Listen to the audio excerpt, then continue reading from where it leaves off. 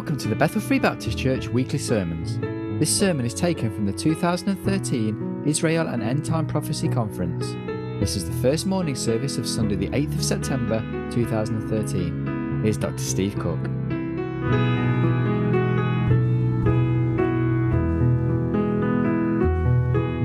Good morning. It's wonderful to be here at Bethel, and I'm really excited about being here and having time to fellowship with your pastor. He, of course, is from the area of Hickory, North Carolina, and that's not too far from where I reside. My wife and I split time between Southern Ohio, which is about 4.5 hours from Hickory, and then we also live in the area of Myrtle Beach, South Carolina, which is about 4.5 hours from Hickory. So we're excited about being here and to meet you all, and so wonderful to be invited here. I'm honored that Pastor would have me come and to preach for you all this morning. And as you can tell, I don't have a British accent. I have a hillbilly accent, so I'm from Kentucky, but I love coming here. This is my 5th trip to England. And I've had the opportunity to be in Barry, in Preston, Prestwich, and I was in Cheltenham yesterday. And then looking forward to what the Lord's going to do here and this week of meetings. So it's exciting. Our ministry is primarily to the Jewish population worldwide. And that's our main mission, is to take the gospel of Yeshua HaMashiach, Jesus the Messiah, to the Jew first and also to the Gentile, to the Greek. And so that's in keeping with the Word of God. And, if churches aren't reaching out to the Jewish people, they're really not being 100% obedient to the Great Commandment. Because the Bible says to the Jew first and also to the Greek. And so we can't just reach out to the Gentile. It's wonderful that we're able to reach out to the Gentile, but if there are Jewish people in the area, we also should be trying to reach them as well. And so one half of my ministry is primarily involved in going to areas of dense Jewish population to preach the gospel, to do outreaches and evangelism outreach and soul winning efforts to reach the Jewish people, but also to go into local churches and train believers like yourselves how to effectively witness to the Jew. And so if I can duplicate myself through local churches and training people, helping to be a blessing to that local church. And then you all have an outreach through Bethel to reach the Jewish people, or you have an outreach personally in reaching the Jewish people.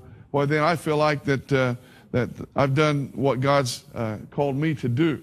Our job is, make no mistake about it, our job is to sow seed. It's still God who gives the increase, amen? And so, how would you begin to witness to a Jewish person? Have you ever considered that? Where would you start? Well, I give them the Romans road. Well, they don't believe the New Testament's the Bible. What would you do now? Well, this morning I want to share what I would do, and I want to share the gospel of Genesis chapter 5. Keep in mind that the first century New Testament church did not have two vital things that we had. Number one, they did not have a New Testament. And number two, they did not have a church. They met publicly and house to house. So if you don't have a New Testament, how can you preach the gospel? Well, people did it all the time. The first century New Testament church was all about preaching the gospel, and they had nothing but what the Jews would call the Tanakh. The Tanakh. They don't call it the Old Testament because they don't believe in a New Testament. So the Tanakh is what they refer to it as. And so if you have your Bibles, let's open our Bibles to Genesis chapter 5. And let me share with you, I'm going to move this chair just a little bit here, Pastor, so I can better see it and not have to turn around and look at the screen all the time. It's annoying to do that for you all, so I don't want to do that. But in Genesis chapter 5, let's begin reading in verse number 1. The Bible says, this is the book of the generations of Adam. In the day that God created man, in the likeness of God made he him, male and female created he them. Blessed them, called their name Adam in the day when they were created. And Adam lived 130 years and begat sons and daughters in his own likeness, after his image, called his name Seth. In the days of Adam, after he had begotten Seth, were 800 years, and he begat sons and daughters. And all the days that Adam lived were 930 years, and he died. And Seth lived 105 years and begat Enos. Seth lived after he begat Enos 807 years and begot sons and daughters. And all the days that Seth were 912 years, and he died. And Enos lived 90 years and begat Canaan. And Enos lived after he begat Canaan 815 years and begat sons and daughters. And all the days of Enos were 905 years, and he died. Do you see a theme that's developing here? These people lived a long time, didn't they? But then they died. They died. You can underline that, and he died, because every one of them except one died that's listed. And there are really 10 names that are listed here in the Genesis chapter 5. Now, I'm not going to read that whole chapter, but how many of you have read through the Bible or read through the book of Genesis, and you got to one of these lineages where it says, and so-and-so begat so-and-so, and so-and-so begat so-and-so, and you just kind of skim through it and move on? How many? Let's be honest. How many of you do that? All right. Well, you know that God's Word is all of God's Word is important. And so this chapter is just as important as any other chapter of God's Word, because it's God's Word. Amen? So let me share with you something about these names. And we'll begin by mentioning, first of all, the name Adam. And what do you know about the name Adam? Well, there were two Adams in the Bible that are mentioned, the first Adam and the last Adam. The first Adam, the Bible says, is of the earth, earthy, whereas the last Adam is the Lord from heaven. The first Adam is the head of temporary generations, plural, whereas the last Adam is the head of one singular generation. In him, the first Adam, the Bible says, all die, whereas in the last Adam, nobody dies. Amen?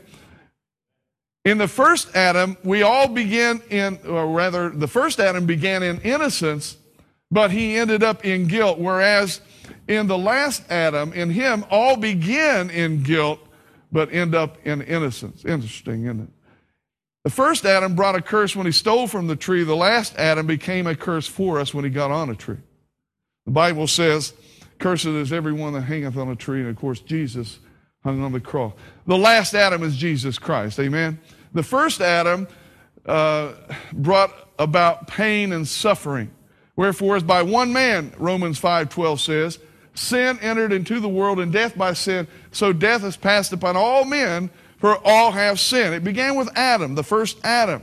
But Jesus came to restore all that the first Adam lost. And my friend, he came 2,000 years ago, and the purpose of his coming was to provide a means of salvation. Well, as we look at that, I want you to understand that as we look at the different names here in Genesis chapter 5, keep this first prophecy of the coming Messiah in mind. This is what we call a messianic prophecy. And the first messianic prophecy in the Bible is found in Genesis 3:15, where it says the seed of a woman would one day come and crush the head of the serpent. In other words, this was about the Messiah who would come and restore all that the first Adam had lost. And in the process, he would defeat Satan, and he would loosen the chains that bind us in sin and the slavery and bondage of sin. Well, the Bible says, and I will put enmity between thee and the woman, and between thy seed and her seed. It will bruise thy head, thou shalt bruise his heel. Keep this in mind. Every woman from that point on, no doubt, was looking for that child, the Messiah. Now, Eve, of course, was the first woman to ever be with child. Imagine how strange that must have been when she says, Adam, honey, something's going on here. There's something in my stomach, and it's growing, and it's not those beans we had for breakfast, you know. and so, can you imagine? But no doubt, Every parent wanted their child to fulfill this prophecy. And so you have to understand that in Hebrew, words have meaning. Now, my wife's name is Cozy, okay? That's a strange name for a lot of people. C-O-S-I-E, by the way. It's not C-O-Z-Y. But my wife's name is Cozy. Ask my wife why they named her Cozy. They named her after her great-grandmother, Cosetta. And they called Cosetta Cozy, so they named my wife Cozy. She hates that name. I love it, but she hates it.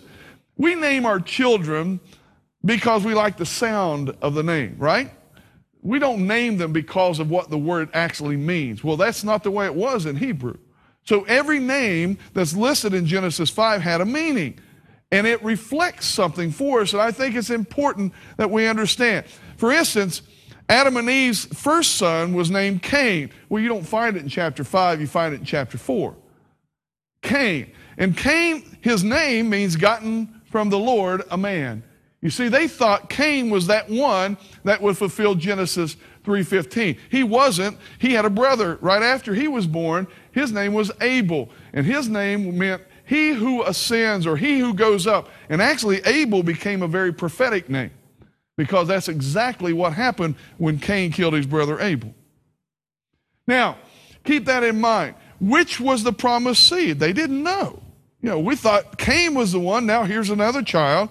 What's up with this? And then, of course, we know what happened. The story of Cain and Abel and how they brought sacrifice to God. And Cain accepted, or rather God accepted Cain's sacrifice. Rejected Cain's sacrifice. But he accepted Abel's sacrifice, and Cain got mad at his brother and slew him, didn't he?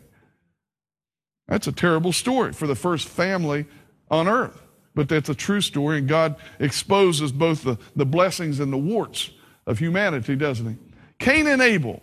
You see, Cain and Abel brought sacrifices because, as we find here in Genesis chapter 5, look at verse number 3. Cain and Abel were not born in the image and likeness of God. A lot of people think we're all God's children, and God's the father of us all, and the fatherhood of God and the brotherhood of man. And I'm not a Greek scholar, but I've got a Greek word for that: baloney. You're not my brother, you're not my sister, unless you've been born into the same family of God that I've been born into. You weren't created in the image and likeness of God. You were born in the image and likeness of Adam, who was a sinner. You see, Cain and Abel were both born wrong, and that's why they brought sacrifice before God. This idea of the Jews, all Jews will go to heaven, is nonsense. Jews need Jesus as much as Gentiles need Jesus. If you don't believe me, look at John chapter 3, when Jesus, a Jew, told Nicodemus, a Jew, you must be born again. And so Jews will never get saved apart from the preaching of the Word of God and the gospel. These names like Cain and Abel and all of the other ones that we're going to see, there are 10 of them in Genesis 5, they all reflect three things, or one of three things. One is they're going to show the desire of the parent, that their child would be that Messiah. Secondly, they could show the decay of man. And lastly, they're going to show the deliverance that is in Christ. Now, they won't show all three of these aspects, but some will show one, some will show another. And I want to share with you very quickly these 10 names and what they mean. And then I want to show you something else that's even more important. First of all, we begin with the first name in chapter 5, and that is Adam. Remember, when these lineages are given, these family trees are listed in a chapter, they're important. Okay, you just have to dig a little harder, okay? Adam's name means man of red earth. And we, of course, we know that God took clay and fashioned Adam out of that dust of the earth. Seth, his name, which is the third son now of Adam and Eve, his name means appointed or substitute. Isn't that interesting? Cain, his firstborn child, meant gotten from the Lord a man. But then Cain kills Abel. Abel ascends up into heaven. Cain is cast away. And now they have a third son, and they call him substitute. Now, I'd rather be a substitute than no toot at all. Amen? That's just the way I feel about it. I've been a substitute teacher and a substitute preacher, and I'd rather be a substitute than no toot at all. And so that's what they called Seth. And so you get the idea that, hey, maybe he'll be the one. Because we thought Cain was, but he killed Abel. Abel was probably the one. We missed it, and now we hope that he'll be a substitute. Well, he wasn't, but he begat a son named Enos. He called him Enos because his name meant mortal or dying. And here you see the decay of man. Man is continually becoming more and more sinful. And finally, we get all the way down to Noah's day and the flood, you see. He wasn't the one, and Canaan literally means Cain again, or gotten from the Lord a man. And so again, now you see how Enos is hoping that his son would be the one to fulfill Genesis 3:15, but he wasn't. And then you have Mahalaleel. That's a name, isn't it? How many children are named Mahalaleel? But what does that word mean? Well, it means splendor or glory of God. And so here you see the desire of the parent desiring that their child would bring back all that was lost in the fall of Adam. And so Mahalaleel wasn't the one, but he had a child, named his name Jared, which literally means descending or to go down. It's the root word of the Jordan River, actually. And Jared, you see again the decay of man. Man is continuing to spiral downward, downward, downward, until finally in chapter 6 we find that God repented that he had made man. Jared wasn't the one, but he begat a son named Enoch, and Enoch means translated. And here, again, the desire of the parents that their son would translate all that was lost by the first Adam and restore the splendor. Translate, if you will, back to what it used to be. He wasn't the one. He begat Methuselah. You all know who Methuselah is. Lived to be 900 and how old? 69 years old. That's a long time. I don't even know if I'd like to live in this world 969 years, to be honest with you. But the fact of the matter is, we got Methuselah. His name literally means javelin thrower. You ever see a person in the Olympics throw a javelin? It's not like throwing a dart. A javelin thrower takes a run and he winds up and stretches out, and he throws as hard as he can. And that's what Methuselah literally means. It means to stretch out. And here I think we see the desire of the parents that God would be merciful and patient with sinful man. He begat Lamech because he wasn't the one. And Lamech, his name means king or conqueror. And again, the desire is that this son would be the one that would crush the head of the serpent, according to Genesis 3:15. Lamech wasn't. He begat Noah. Noah's name means rest or comfort. Interesting, isn't it? Rest or comfort. This is what they desired. They wanted rest from the weariness of sin. I don't know about you, but when I got saved, it was like a burden was lifted. And I had rest that I had never known before. It's called the peace with God. When you get saved, you have peace with God. You can lay your head down at night and sleep. I mean sleep, knowing that, praise God, your sins are forgiven. You can't threaten me with heaven, amen? I mean, I'm a winner either way. And so all of these names are significant, aren't they? You probably never thought of these names that way. But let's do something a little bit more with these names. And I want to begin by saying to you that probably, I think, the greatest sermon ever preached in the Bible can be found in Luke. Now, you don't have to turn there, but Luke chapter 24, verses 25, 26, and 27 speaks about the time when Jesus was on the road to Emmaus. Jesus had already been crucified. He had been buried in a borrowed tomb. 3 days later, praise God, he conquered death, hell, and the grave, didn't he? And he rose victoriously. Because he lives, we can live also. It's the basis of our salvation. Without a risen Savior, why, we're still yet dead in our sin.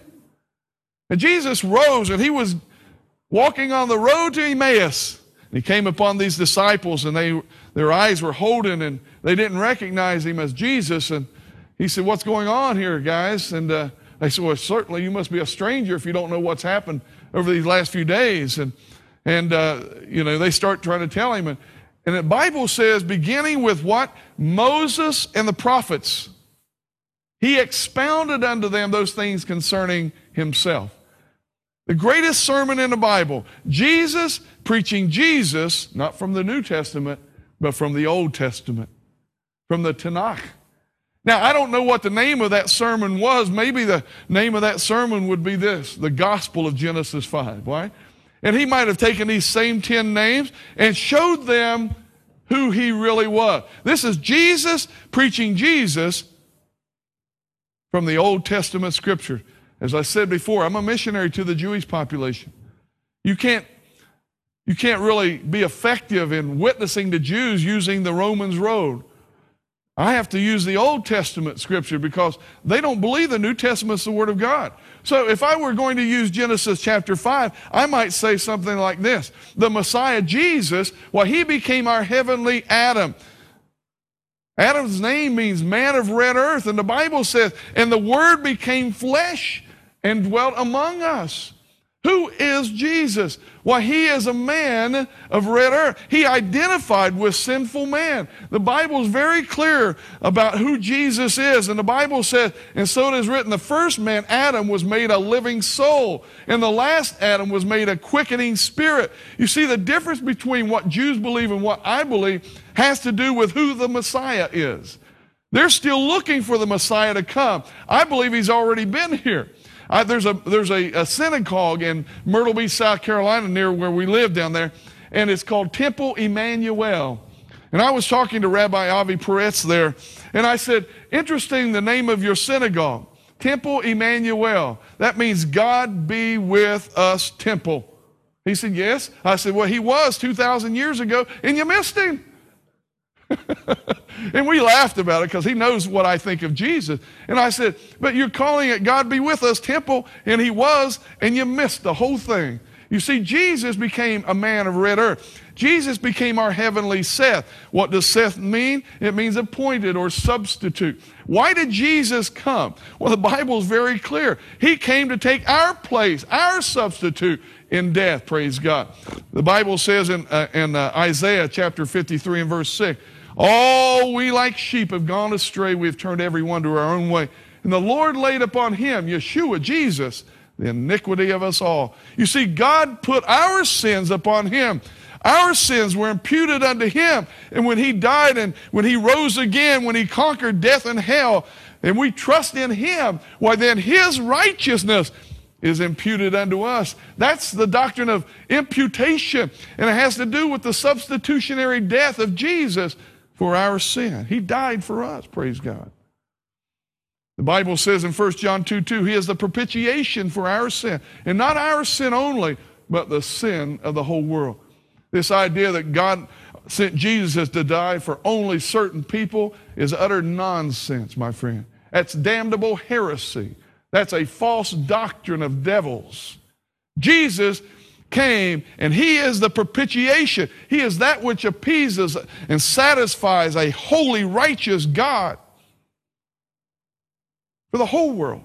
Not just me, not just you, not just the certain people that God, that certain people and denominations want to call the elect. Listen, Jesus died for the sin of the whole world.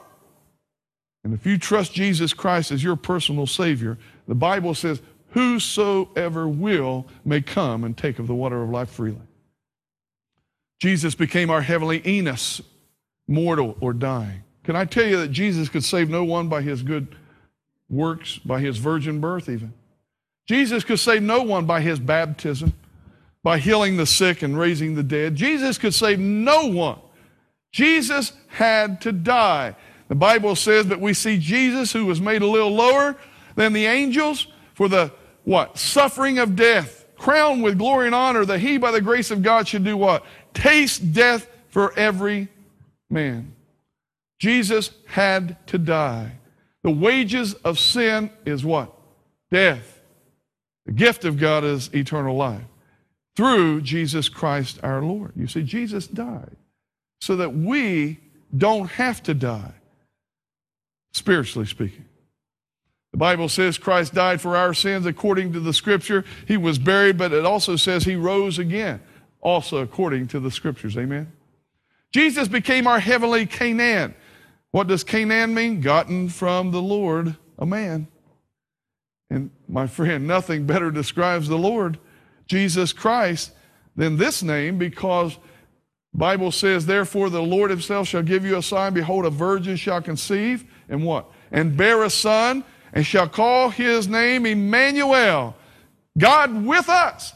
If you don't know Jesus as God, you don't know the Jesus of the Bible.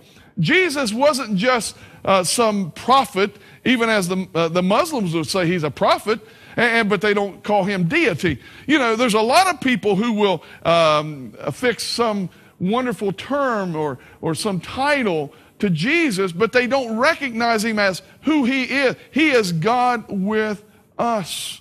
The Holy Ghost shall come upon thee, Gabriel tells Virgin Mary, and the power of the highest shall overshadow thee. Therefore also that holy thing which shall be born of thee shall be called what? The Son of God. Now, I don't have time to take you there, but Jews all the time tell me, oh, well, God didn't have a son. I said, that's funny. Let's go to the book of Proverbs, chapter 30. That's your Tanakh. You believe the Tanakh, don't you? Oh, yes. Well, let's look at Proverbs in chapter 30. And there's a man named Agur. He asks a series of 6 questions. Who has bound the waters, and who has ascended and descended, and who has done this and who has done that? What is his name? And they will immediately tell you, well, his name is Jehovah. And it says right after that, question number 6, and what is his son's name? Wow, that's in the Old Testament. And Jehovah has a son? Yes, and his name shall be called what? Jesus, for he shall save his people from their sin. Jesus became our heavenly Mahalalel, splendor or glory of God. And of course, the Bible says that when Jesus was being baptized and in other instances where a voice from heaven said, that this is my beloved Son in whom I am well pleased. Jesus always did that which pleased the Father. Certainly, he represents the splendor and the glory of God. And by the way, in Romans chapter 1, verse 4, the Bible says he is declared to be the Son of God with power according to the Spirit of holiness by the what? Resurrection from the dead. He is our heavenly Jared, descending to go down. What does that mean? Well, in Ephesians chapter 4, we find, and listen to what it said. Wherefore he said, when he, Jesus, ascended up on high, he led captivity captive. But notice this. Now that he ascended, what is it but that he also descended first into the lower parts of the earth? He that descended is the same also that ascended far above all heaven. You see, when Jesus died on the cross, he descended into hell. You remember the story of the rich man and Lazarus, don't you? The rich man and Lazarus, and there was a great chasm between, and the rich man was thirsting for a drop of water. Said, Father Abraham, send Lazarus over, he might dip his finger in water. And you see, when Jesus died, he went into that place called Hades, and he literally enlarged hell and led those out of the bosom of Abraham up into heaven. And that's what it's talking about. And see, Jared's name means to descend, to go down. And Jesus went down and enlarged hell in the process. Praise God. What a blessing. Jesus is also our heavenly Enoch, which means translated. And of course, this is a picture of the rapture. Jesus told his disciples, let not your heart be troubled. You believe in God, believe also in me. My Father's house are many mansions. If it were not so, I would have told you. And then he mentions the rapture for the very first time. He says, I go to prepare a place for you. And if I go to prepare a place for you, I will what? Come again. Receive you unto myself, that where I am, there you may be also. And of course, we know that Enoch is a picture of the rapture. He walked with God and was not, for God took him. Isn't that interesting? Here's a man walking with God, and God said, you don't need to go back home, let's go home. He took him on up to heaven. Never tasted death in a twinkling of an eye. You know, the Bible says that. It talks about the rapture and talks about the twinkling. It says, we shall not all sleep, but we shall all be changed in a moment, a twinkling of an eye, at the last trump. For the trumpet shall sound, and then the dead shall be raised incorruptible. How come the dead are raised first? Well, I don't know, except for the fact that they got 6 more feet to go. Amen? And then he's our heavenly Methuselah, which means to stretch out. In these last days, people want to know, why hasn't Jesus come? And the Bible says that the Lord's not slack concerning his promise, as some men count slackness, but is what? Long-suffering to us. We're not willing that any should perish, but that all should come to repentance. Just because Jesus hasn't come to rapture his bride away doesn't mean it's not going to happen soon. God is long-suffering. He's like Methuselah, he's stretching out. And then, of course, Jesus is our heavenly Lamech, which means king or conqueror. The Bible says that he has on his vesture, when he comes in Revelation 19, not the rapture, that's the secret coming. This is the second coming. When he comes at the end of the tribulation period on a white horse, he will come with a name on his thigh, and it will say, Lamech, Lamech, King of kings, Adonai, Adonai, Lord of lords. And then lastly, he's our heavenly Noah. Comfort, rest. 2 verses deal with comfort, rest, or peace. One is found right here in Romans chapter 5. The Bible says, therefore, being justified by faith, we have peace with God through the Lord Jesus, our Lord Jesus Christ. Peace with God. That's important. That word with is important. See, the moment you get saved, you have peace with God. You're no longer enmity against God. You're now part of the family of God. That's peace with God. And that's an unconditional covenant that God makes with you. When you trust Christ, guarantee you have eternal life. There is therefore now no condemnation to them who are in Christ Jesus. But there's another peace. Philippians 4:7, and the peace of God, which passeth all understanding, shall keep your hearts and minds through Christ Jesus. Peace with God, Romans 5:1. Peace of God, Philippians 4:7. What's the difference? This peace fluctuates. You see, when you're in fellowship with God, you know the peace of God. But when you lose fellowship with God, you lose the peace of God. You can be a child of God and not be at peace because you have unconfessed sin in your life. Do you understand what I'm saying? You can be out of fellowship with God. Oh, yes, I'm a child of God. But I'm under chastisement because I'm not obedient as a child of God. My friend, if you want peace of God, then you have to keep short accounts with God. You have to make sure that there's nothing hindering you from experiencing the warmth of the love of God in your life. Father, we thank you, Lord.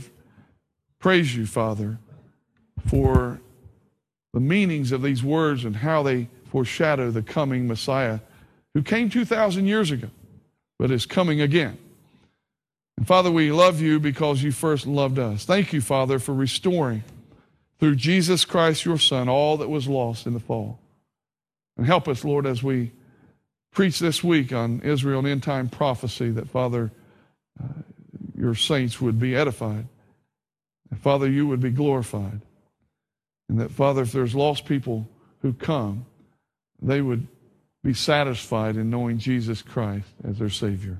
For it's in his name I pray. Amen.